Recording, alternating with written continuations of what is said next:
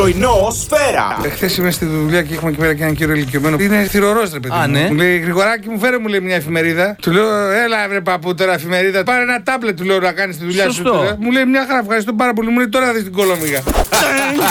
Να πω ότι αρχές του 23 οργανώνω μπαζάρ ρούχων. Θέλω να το διαφημίσω από τώρα. Πουλείς τα ρούχα σου. Ναι, μπαζάρ ρούχων με τίτλο Κάποτε έμπαινα.